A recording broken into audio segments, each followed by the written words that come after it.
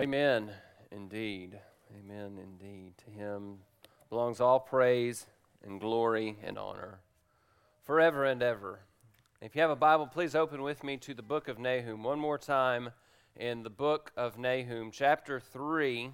We'll look today at verses 8 through 19. The title of the sermon is The Incurable Wound of Sin. And really, as we look at this text today, it's kind of the ultimate so what to all of this prophecy of Nahum. We're going to see kind of the ultimate show of the wound of sin, the disease of sin in these people. And as we do that, of course, these are pagan people. And so we're going to flip it around a little bit as we work through the text and kind of see lessons from the incurable wound of sin. But that was too long of a title. So the incurable wound of sin, Nahum chapter 3, verses 8 through 19. The Lord will show his response to those who choose to remain in their sin. And as we think about the incurable wound of sin, dear friend, I hope your mind will ever be brought back to the Lord Jesus Christ, because it's through Christ and Christ alone that horrible, eternally condemning disease can be cured. Nahum chapter 3. Please stand with me, if you will, as we read God's word. Nahum 3, verse 8 through verse 19, the end of this prophecy of the Lord. It says, "Are you no better than Noaman, which was situated by the waters of the Nile, with water surrounding her, whose rampart was the sea, whose wall consisted of the sea? Ethiopia was her might, and Egypt too without limits. Put and Lubim were her helpers, and yet she became an exile. She went into captivity. Also her small children were dashed to pieces at the head of every street. They cast lot for her honorable men, and all of her great men were bound with fetters. You too will become drunk. You will be hidden. You will search for a refuge from the enemy. All your fortifications are fig trees with ripe fruit. When shaken, they fall into the eater's mouth. Behold, your people are women in your midst. The gates of your land are open wide to your enemies. Fire consumes your gate bars. Draw for yourself water for the siege. Strengthen your fortifications. Go into the clay and tread the mortar. Take hold of the brick mold. There fire will consume you. The sword will cut you down, and it will consume you as the locust does. Multiply yourself like the creeping locust. Multiply yourself like the swarming locust. You have increased your traders more than the stars of heaven. The creeping locust strips and flies away. Your guardsmen are like the swarming locust. Your marshals are like hordes of grasshoppers, settling in the stone walls on a cold day. The sun rises and they flee, and the place where they are is not known. Your shepherds are sleeping, O king of Assyria. Your nobles are lying down. Your people are scattered on the mountains, and there is no one to regather them. There's no relief for your breakdown.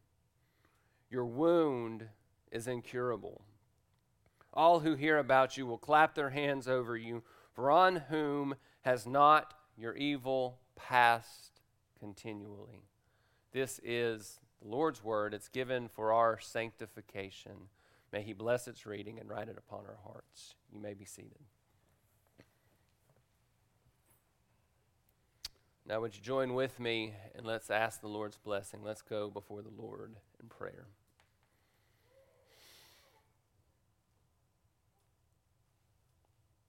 Our great God, you are in the heavens, exalted as the King of kings and Lord of lords. You are the creator and the sustainer of all things. It's by the word of your power that all things hold together. Lord, you created the world for your glory, to display your power and your might. You created man to reflect your image, and yet fallen into sin, that image is marred, but in the infinite wisdom of the eternal God, you've made a way for salvation. And this plan of salvation displays your mercy, your kindness, your forbearance, your grace. It also displays your wrath, your indignation towards sin, your righteousness, your compassion upon those whom you love. Ultimately, Lord, salvation displays your glory. Lord, as we come to your word, we desperately need your help.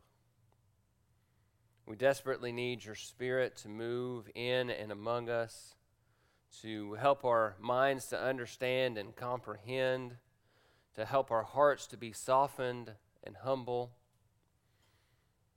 Lord, to help us evaluate our lives and repent of sin, to be sanctified by the truth. Lord, all of that is a work of your Holy Spirit through the proclamation of your word, so we submit ourselves to your grace and to your work. We ask, Lord, that you would just help us in this time. Lord, help us to put away distractions from the week ahead or the week behind. Help us to focus our hearts and our minds upon the glorious truth of your word.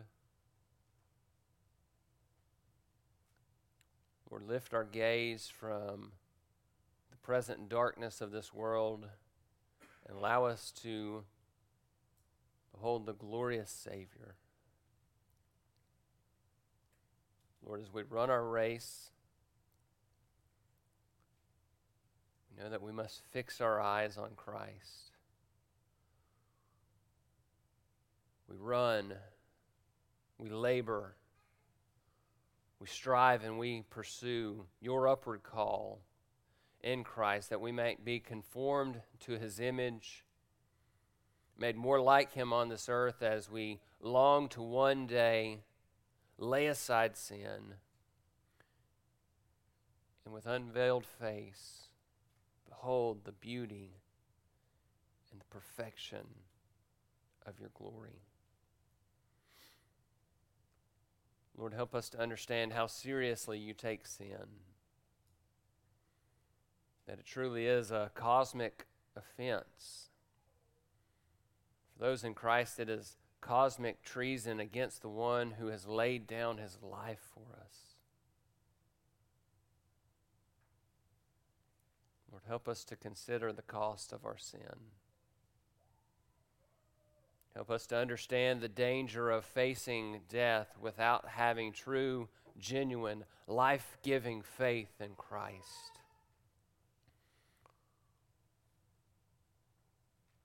Lord, I pray that you would show us all Christ through your word. Lord, as we sit under your authority, as we sit under your truth, I ask that you would sanctify us. Wean us off the cares of the world.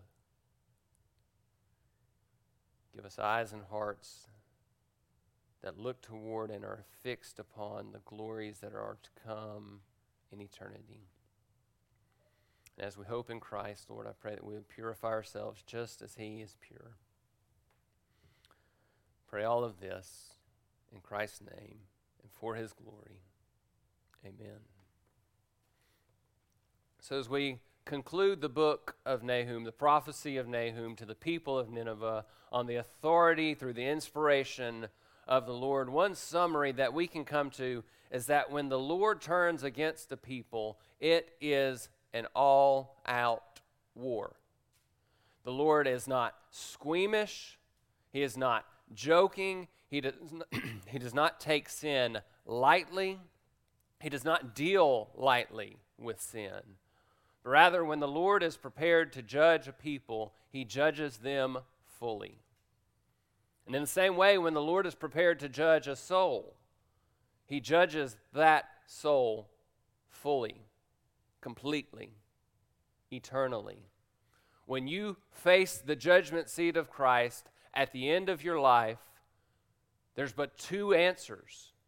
There's but two paths. Either you are covered in the righteousness, you are covered in the blood of Christ, forgiven of your sin, counted righteous because he himself was righteous, or you stand before him as one who is covered with and infested by the incurable wound and disease of sin. It is a righteous wrath, as we heard this morning, that the Lord pours out upon sinners. The Lord is not acting as a cruel dictator or some kind of evil tyrant, but in his perfect righteousness, he stands for true justice. And we have to understand that we will face that judgment one day. We come to the end and we stand either in Christ or we stand in our sin. The Lord is promising in the text to lay a nation low.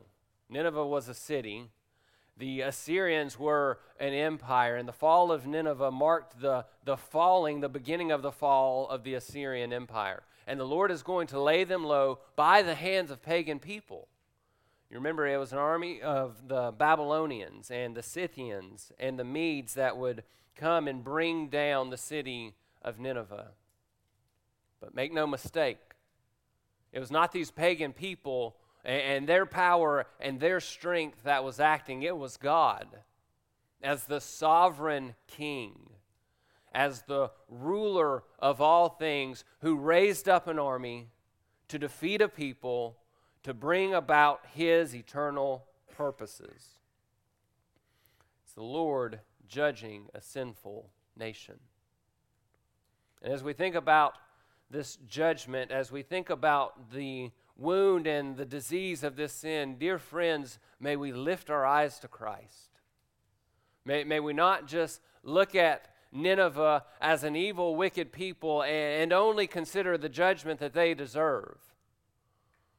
But remember that apart from Christ, your wound was incurable. Your disease was terminal. Without Christ, you face eternity in hell. Christ, in many ways, is a warrior king. This is a battle and a war type of prophecy, and we know that Christ is the ultimate warrior king. Think about the picture in Revelation 19. He rides in on his white horse, and in righteousness, he judges and wages war and carries out the wrath of the Father. Dear friend, recall that Jesus is not only a warrior king, he is also the great physician. Mark chapter 2, verse 17, Jesus said, "It's not those who are healthy who need a physician, but those who are sick. I did not come to call the righteous, but to call sinners." He is a warrior king, but he comes to call sinners, to heal those who are sick, to heal those who are overwhelmed with the disease of sin, and all are overwhelmed with the disease of sin. All have fallen short of the glory of God. Jesus came to call sinners to himself.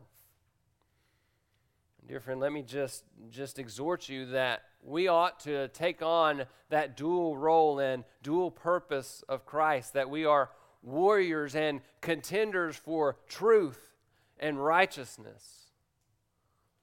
But we make war for the truth. We contend for truth and righteousness while also trying to draw people to the great physician so that the death that will come from the sin can be healed.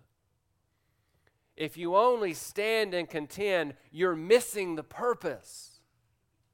We are to call sinners to Christ, that they might have new life in him forevermore.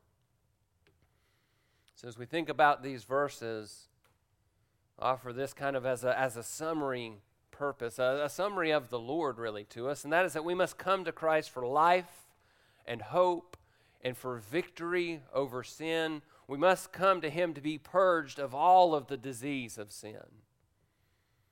So as we end this prophecy, you see this great climax, that it's because of the incurable wound of sin that Nineveh is being judged. For if there were righteous people remaining, There are times in Scripture that the Lord will relent, that he will be patient, and that he will draw a people back to himself. He did it with Nineveh in the days of Jonah.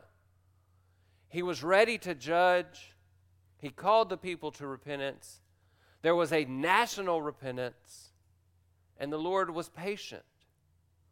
But now they've turned back into their sin. And so there's 4 scenes in this text that I kind of want to lay out. And as we work through each of the scenes, there's kind of one primary sin, I think, that we can kind of see and draw out and say to learn from these pagans, this is what we must avoid. Because we're not pagans. So it's hard to draw example from a pagan people, but we can see what their sin does, and we can see what we must avoid. So we'll see this comparison of the city of Thebes and the city of Nineveh. Ultimately, we see that there's great pride in the people of Nineveh. We're going to see Nineveh readying for war, and the Lord effectively ridicules their readiness. We see the sin of self-reliance. We see then that their shepherds are sleeping, their leaders have fled, their leaders have died, and we see selfish, slothful, sinful leadership that caused and led to the downfall of these people. Then we see ultimately kind of the climactic summary point of this. We see the deadly disease of sin. And we see that showed itself most clearly in their evil towards other people. So let's see the cities compared. The cities compared, verses 8 through 11. It says, "Are you no better than Ammon, which was situated by the waters of the Nile, with water surrounding her, whose rampart was the sea, whose wall consisted of the sea? Ethiopia was her might, and Egypt too without limits. Put and Lubim were her helpers." The Lord begins by recounting the fall of this city, Ammon. This is the city of Thebes, which was a city in the land of ancient Egypt. MacArthur wrote this about the city. He said, "This was the great capital of southern Egypt and one of the most magnificent of all ancient civilizations. It was known and renowned for its 100 gates. It had a temple measuring 330 feet long by 170 feet wide. That's larger than the size of a football field. And it was known for its network of canals that worked its way through the city." It was a magnificent, a mighty, a powerful city. And what's interesting to note is who brought down this city? Who were the attackers of the city that overcame it? It was the Assyrians. Nineveh was like the capital city of Assyria, of the Assyrian Empire. And it was in 663 BC that the Assyrians launched an attack on the city of Thebes and overcame it. This was an unbreakable city, many thought, in this day.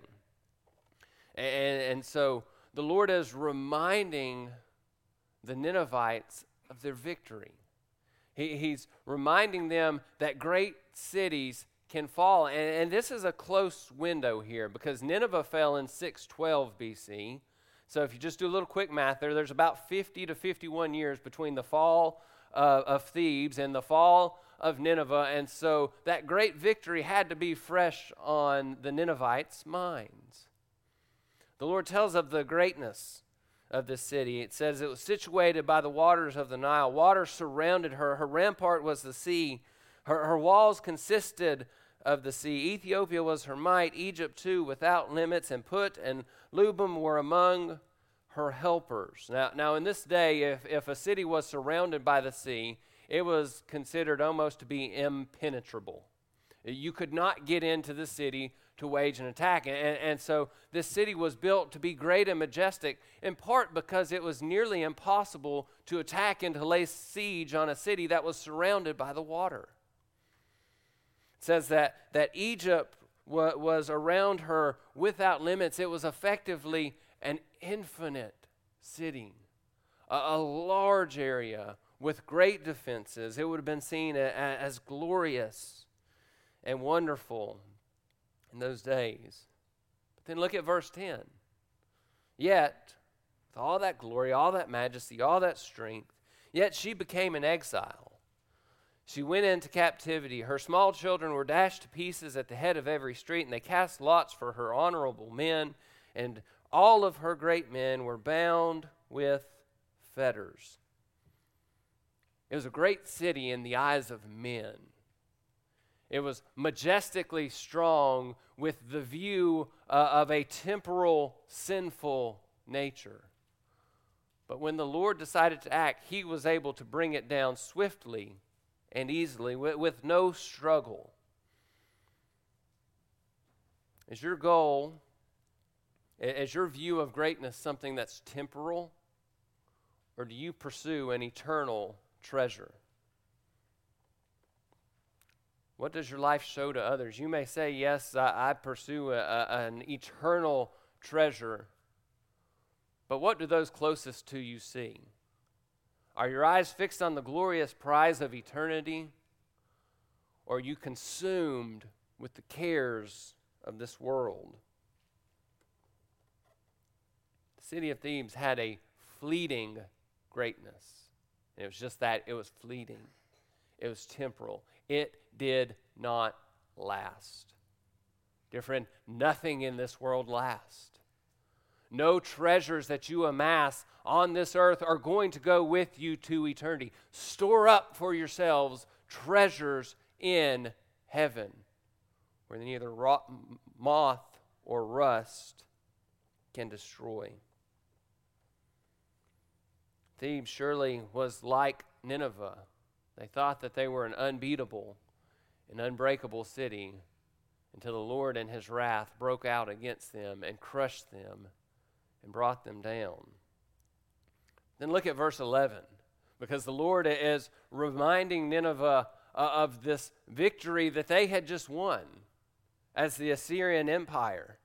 And then he says, but you too will become drunk. You will be hidden. You too will search for refuge from the enemy. It's a reminder of victory that's turned into a prophecy of defeat. This thing in which the people gloried in, the Lord would then tell them, this will be the exact same as your downfall. This idea that you too will be drunk, preachers and commentators think that it probably is a reference to being drunk with and filled with the Lord's wrath. That these people are about to drink the cup of God's wrath. They'll be overflowed by it. The Lord saying, you too, Nineveh, will be undone. Your fortifications will fall. That which you consider to be your great strength will be utterly undone. You will flee, and you will hide, and you will seek refuge, but there is no refuge to be found. Dear friend, let me stress that to you today. When the Lord executes judgment, it's in a temporal sense here, but it applies to the eternal sense as well. When the Lord executes judgment, there is no hiding from the pouring out of his wrath unless you are in Christ. Unless you find yourself covered by the great shelter of Christ, you too will face the Lord's wrath. So what should we think about the comparison of this city? I told you that I think the sin that you see here is pride. The Lord is reminding Nineveh and showing how Nineveh can be so easily drawn back to think about their great victory. And they're so welled up with pride. And so what is the answer to that? Is that we must pursue a genuine and true humility. We see this reminder of God's awesome and sovereign power, and we ought to remember the nothingness of our strength before him. You will not stand against the tide of God's wrath in the day of judgment if you stand in your own merit. The plans and the strength of men fail against the hand of Almighty God. Do you understand that you will face the Creator of the heavens and the earth one day? And you can stand in your own strength. You can stand in your own merit. You can try to lay all of your good works before him, and you will be utterly cast into hell for all eternity if that is your hope. humble yourselves under the almighty hand of God, that he may exalt you at the proper time. You will be exalted if you're in Christ. You will be a sharer in and a partaker of his glory if you come to him in faith and repentance in this life. So is your planning and is your strength, is it like Nineveh? And it's in what you can do and what you can accomplish and the ways in which you can protect yourself? Or do you plan your life in accordance with God's will? Do you strive after your own purposes? Or do you strive to honor and glorify the Lord? Recall, dear friend, the Lord works all things together for the good of those who love him and are called according to his purpose, for our good and for his eternal glory. And we must submit to him. Submit to him in humility, because he is God and we are not. So the city's compared, and then we see the readiness of Nineveh ridiculed, the readiness ridiculed in verses 12 through 15. And again, what we see here, I think, is this sin of self-reliance. They act as though they can prepare themselves enough to stand against the tide of God's judgment. It says, all your fortifications are fig trees with ripe fruit. When shaken, they fall into the eater's mouth. Behold, your people, or maybe your troops, are women in your midst. The gates of your land are open wide to your enemies. Fire consumes your gate bars. Draw for yourself water for the siege. Strengthen your fortifications. Go into the clay and tread the mortar. Take hold of the brick mold. You see, the Lord is ridiculing them. He's calling them to make all of their preparations. But then, verse 15, he says, there the fire will consume you. The sword will cut you down, and it will consume you as the locust does. He says, your fortifications are like a fig tree. The fruit is ripe on the branches, and it's ready to fall off and be eaten and taken by your attackers, by the aggressors. These fortifications would have been the city's glory in this day. It's what everyone would have looked to as they considered the city of Nineveh. They would have seen the great, strong fortifications, and they would have seen this as a glorious city. The people in the city would have considered these strengths as their hope and their security. They're in this city, protected by the walls, protected by everything surrounding it. That's what makes them secure. And the Lord says these fortifications are ready to fall.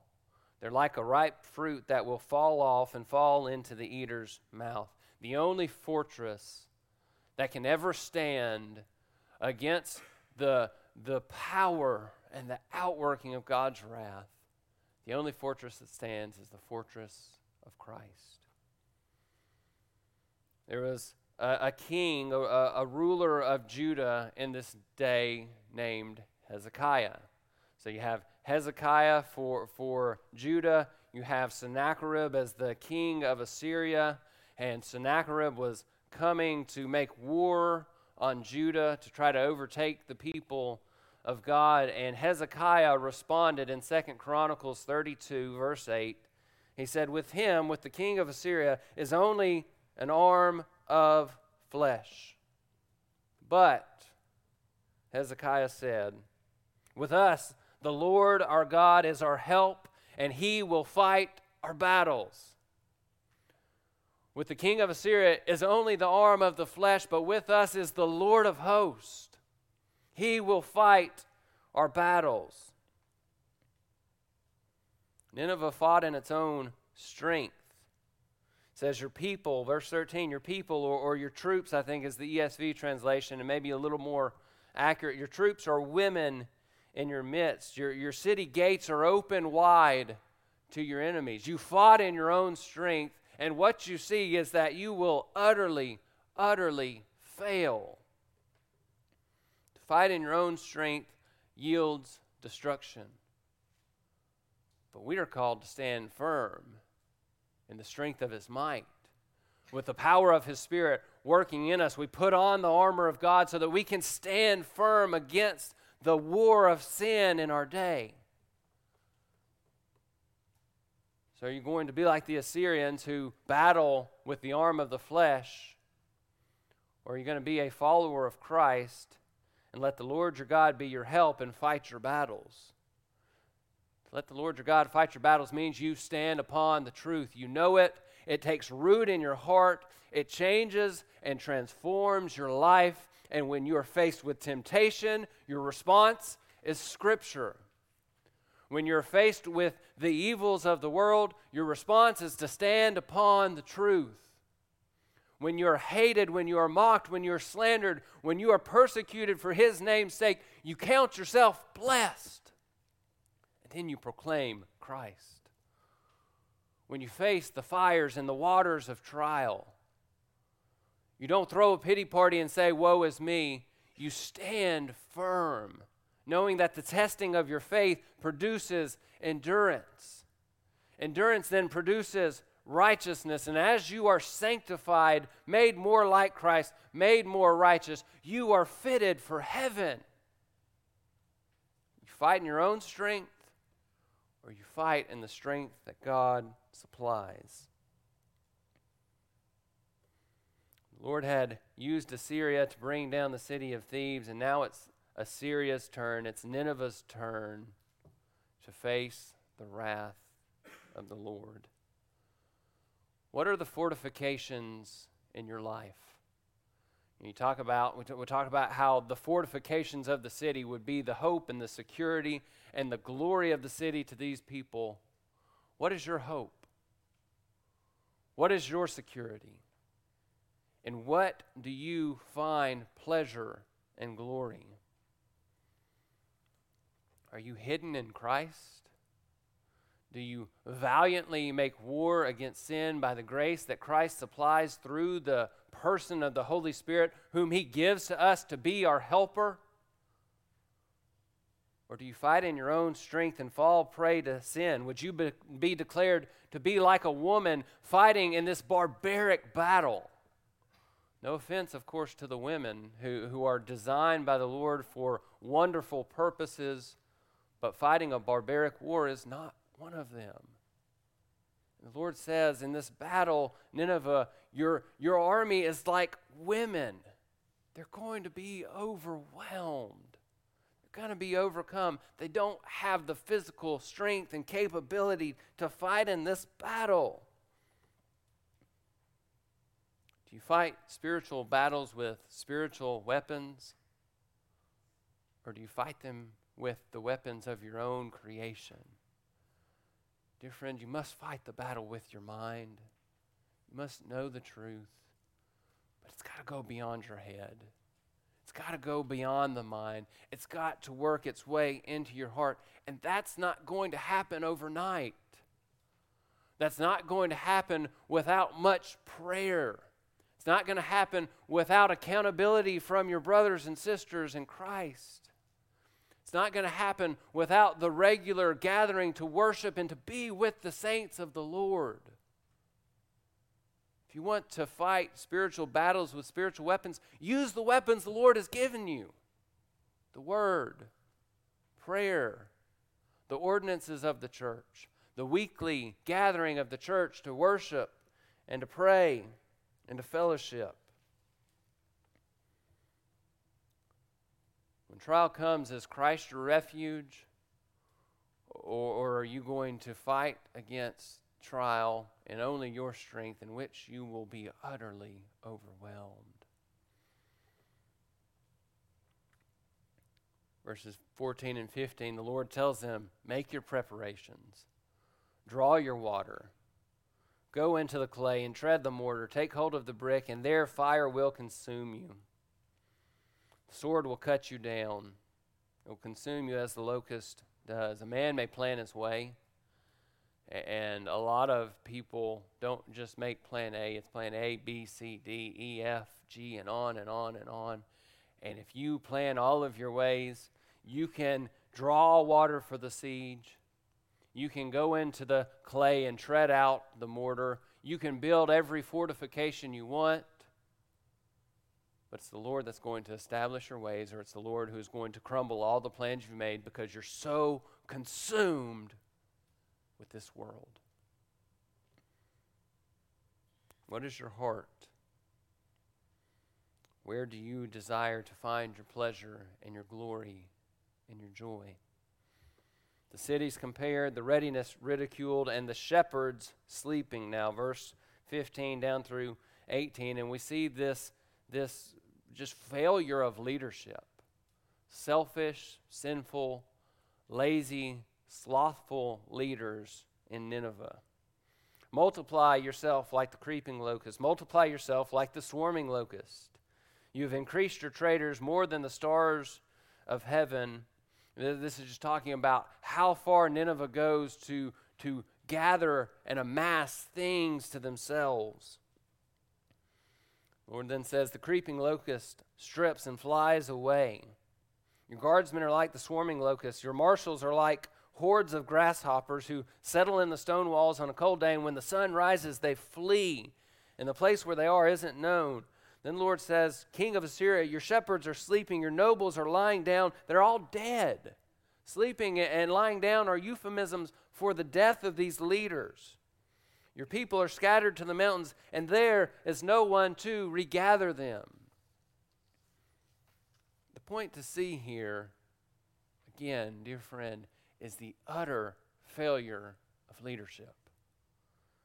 And in the church, we must know that failure of leadership will put us on a path that is dangerous and that will lead us astray if there is not a course correction. In Nineveh, their leaders failed, and it's because they were consumed with the desires of this world. It says, you're multiplied like the creeping and swarming locusts. Your traders have increased to more than the stars of the heavens. You went city to city and pillaged and oppressed and afflicted and just gathered for yourself earthly treasures. Then what happens?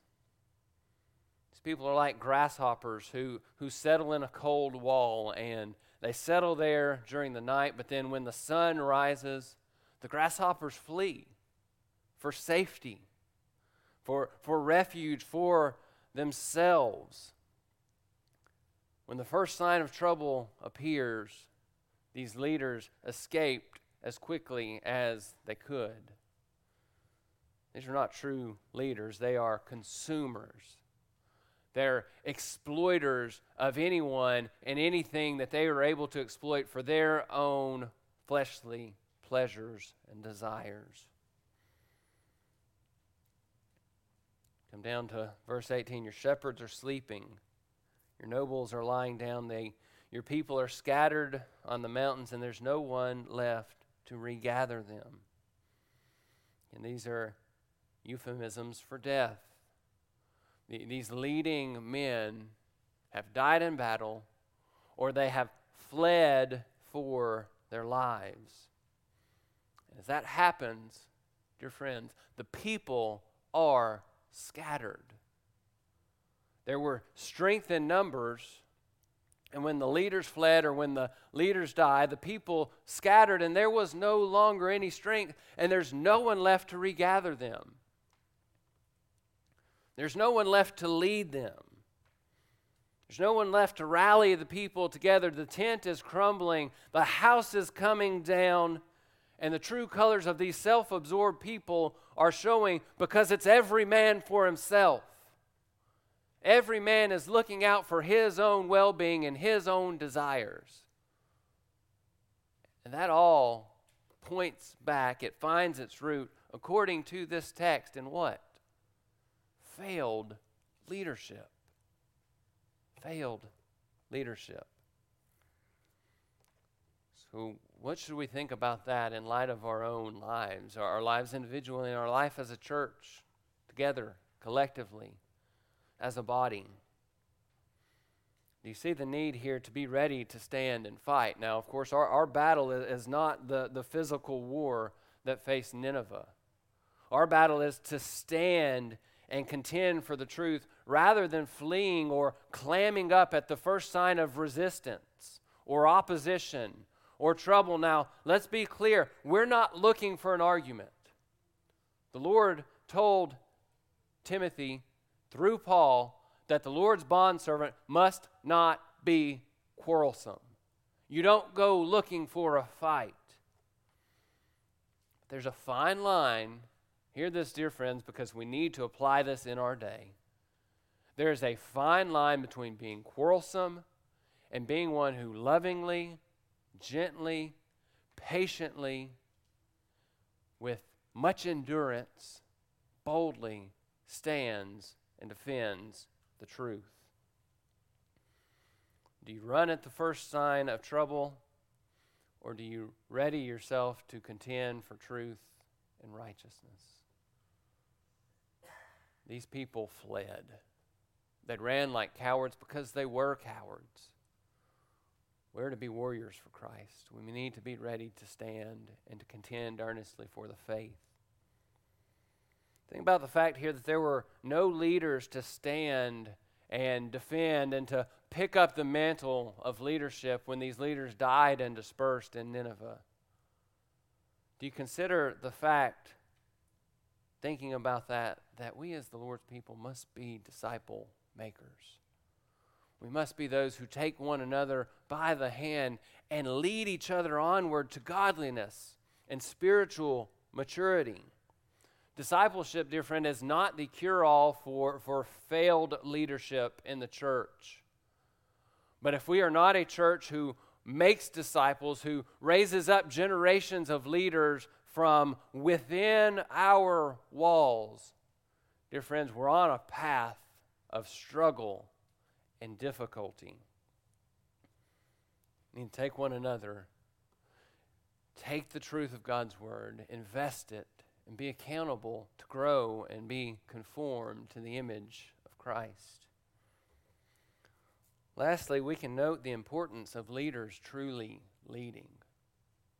Leading truly and leading in the truth and in righteousness. Again, these people were just utterly consumed with themselves. There was no one to regather the people. It was every man for himself.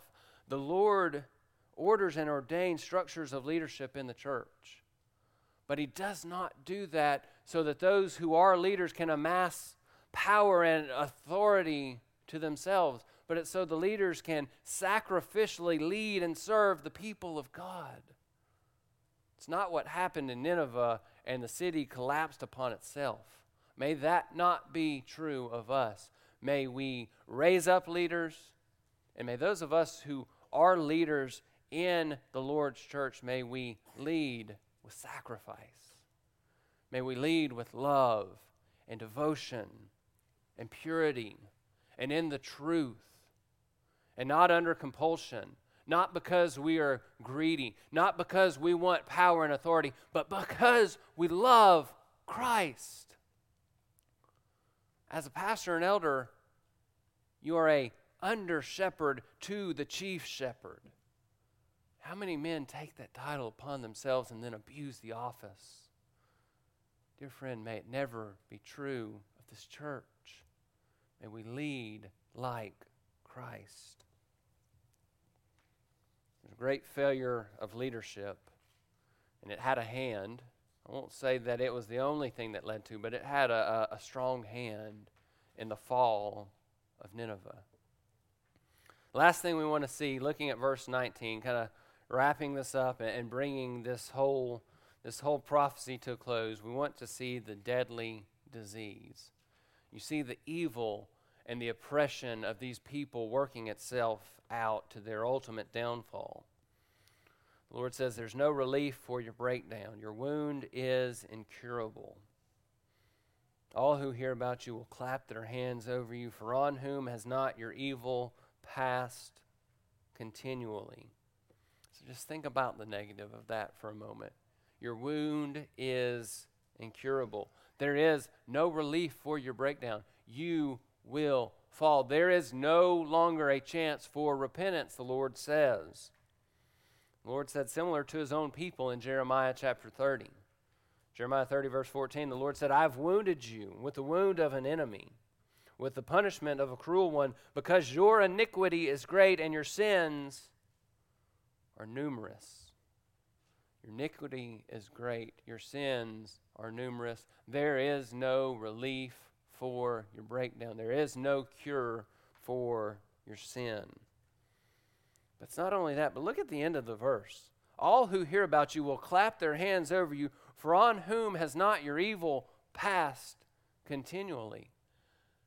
This was a people who was utterly despised by all around them because of their wickedness, because of their evil. They could not be friends with anyone. They could not live in fellowship or in harmony with anyone because all they were after was their own selfish pleasures. Now, trust me, we can all understand that not everyone will like you. If you stand for the truth, you will make enemies. It's guaranteed. The world will hate you when you shine light into darkness. But Nineveh couldn't get along with anyone. Everyone was going to celebrate their downfall. That must never be true of us as a church or as individuals. We must strive to live at peace with others. We must strive to live at peace while we don't waver upon the truth or upon convictions that stem and grow out of and find their life in the truth. Dear friend, we must humbly pursue peace and reconciliation with fellow saints, that we never do it at the expense of the truth. Contend for the truth while you sacrificially and lovingly serve the one with whom you are contending. Say that again because we all need to learn that lesson. You contend for the truth while sacrificially and lovingly serving and interacting with the very one who you are contending with. With patience, with compassion, you strive to endure and to remain, but you stand upon the truth. You can't waver. We'll study, Lord willing, 1 John over the next months, and one thing that you see there is that truth just in life in general and the truth of God's Word kind of go hand in hand. So you can't say, well, I'm contending for the truth of Scripture while you allow all kinds of falsehood and lies and deceit and deception to continue. Truth is truth. Contend earnestly for the truth. But now let's turn to the positive. And the positive's not on the text of this page. It's what we know from Scripture. This is one reason why it's important to know Scripture, because you would read this and you could just walk away from this beat up, downcast, downtrodden, thinking about the incurable wound of sin. What about the incurable wound of sin in light of the work of Christ? Surely our griefs he bore and our sorrows he carried. In the original, my understanding is that idea of our griefs has the idea of illness and infirmities. And so it's a real close cross-reference to this idea of the incurable wound of sin. The wound of your sin he took upon himself. The disease of sin, the wrath that you deserved because you were completely given over to the disease of sin, that was placed upon Christ if you are his through faith. He was pierced for our transgressions. He was crushed for our iniquities. The chastening that brought us peace fell upon him, and by his scourging you're healed. Dear friend, take hope in that work of Christ at the cross. Take hope in the fact that he has purged the stain of sin. He has washed it. He has borne its wrath. He's borne the punishment that your sin deserves. Really, as we wrap up Nahum, It's really the if you only take one thing away, take this away. That you were like Nineveh. You were dead in your trespasses and sins. You were hopeless. Your wound was incurable. You could fight your entire life and you would never be counted righteous. You would never purge the sin from within you. You would never be purified. That's what we see in Nineveh.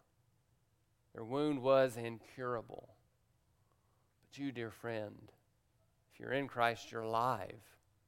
You're a new creation. Old things have passed away, and all things have been made new. Because of his wounding, because of his death at the cross, you can be healed.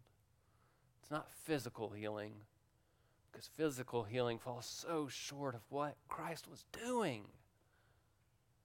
He didn't die on the cross so that you could be cured of some physical disease.